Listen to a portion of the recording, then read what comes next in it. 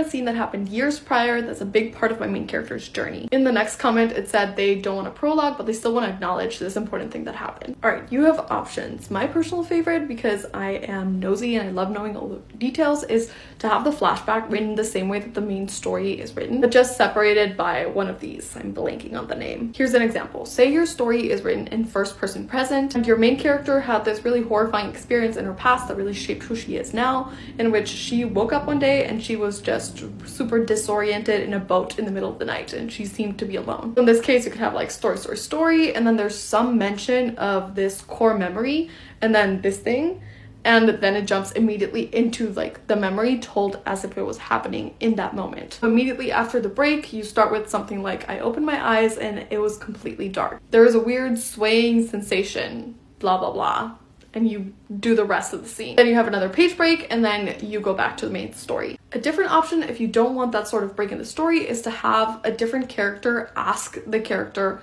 about this specific memory. That way they can just relay it kind of in conversation. The caveat here is that you're not going to be able to say absolutely every detail about the scene. You're probably just going to want to pick out the most important things. And then a third option is to just write it in as a memory that the main character is kind of reminiscing over. In that case, you do want to differentiate with the verb tense that you're using versus the tense that you're using in your main story. So for example, if you're writing your main story in first person present, you want to write this in first person past. You could say something like, I remember the time I woke up alone on a boat. I was so terrified then. So we switch to past because this is something that you're telling your reader happened in the past.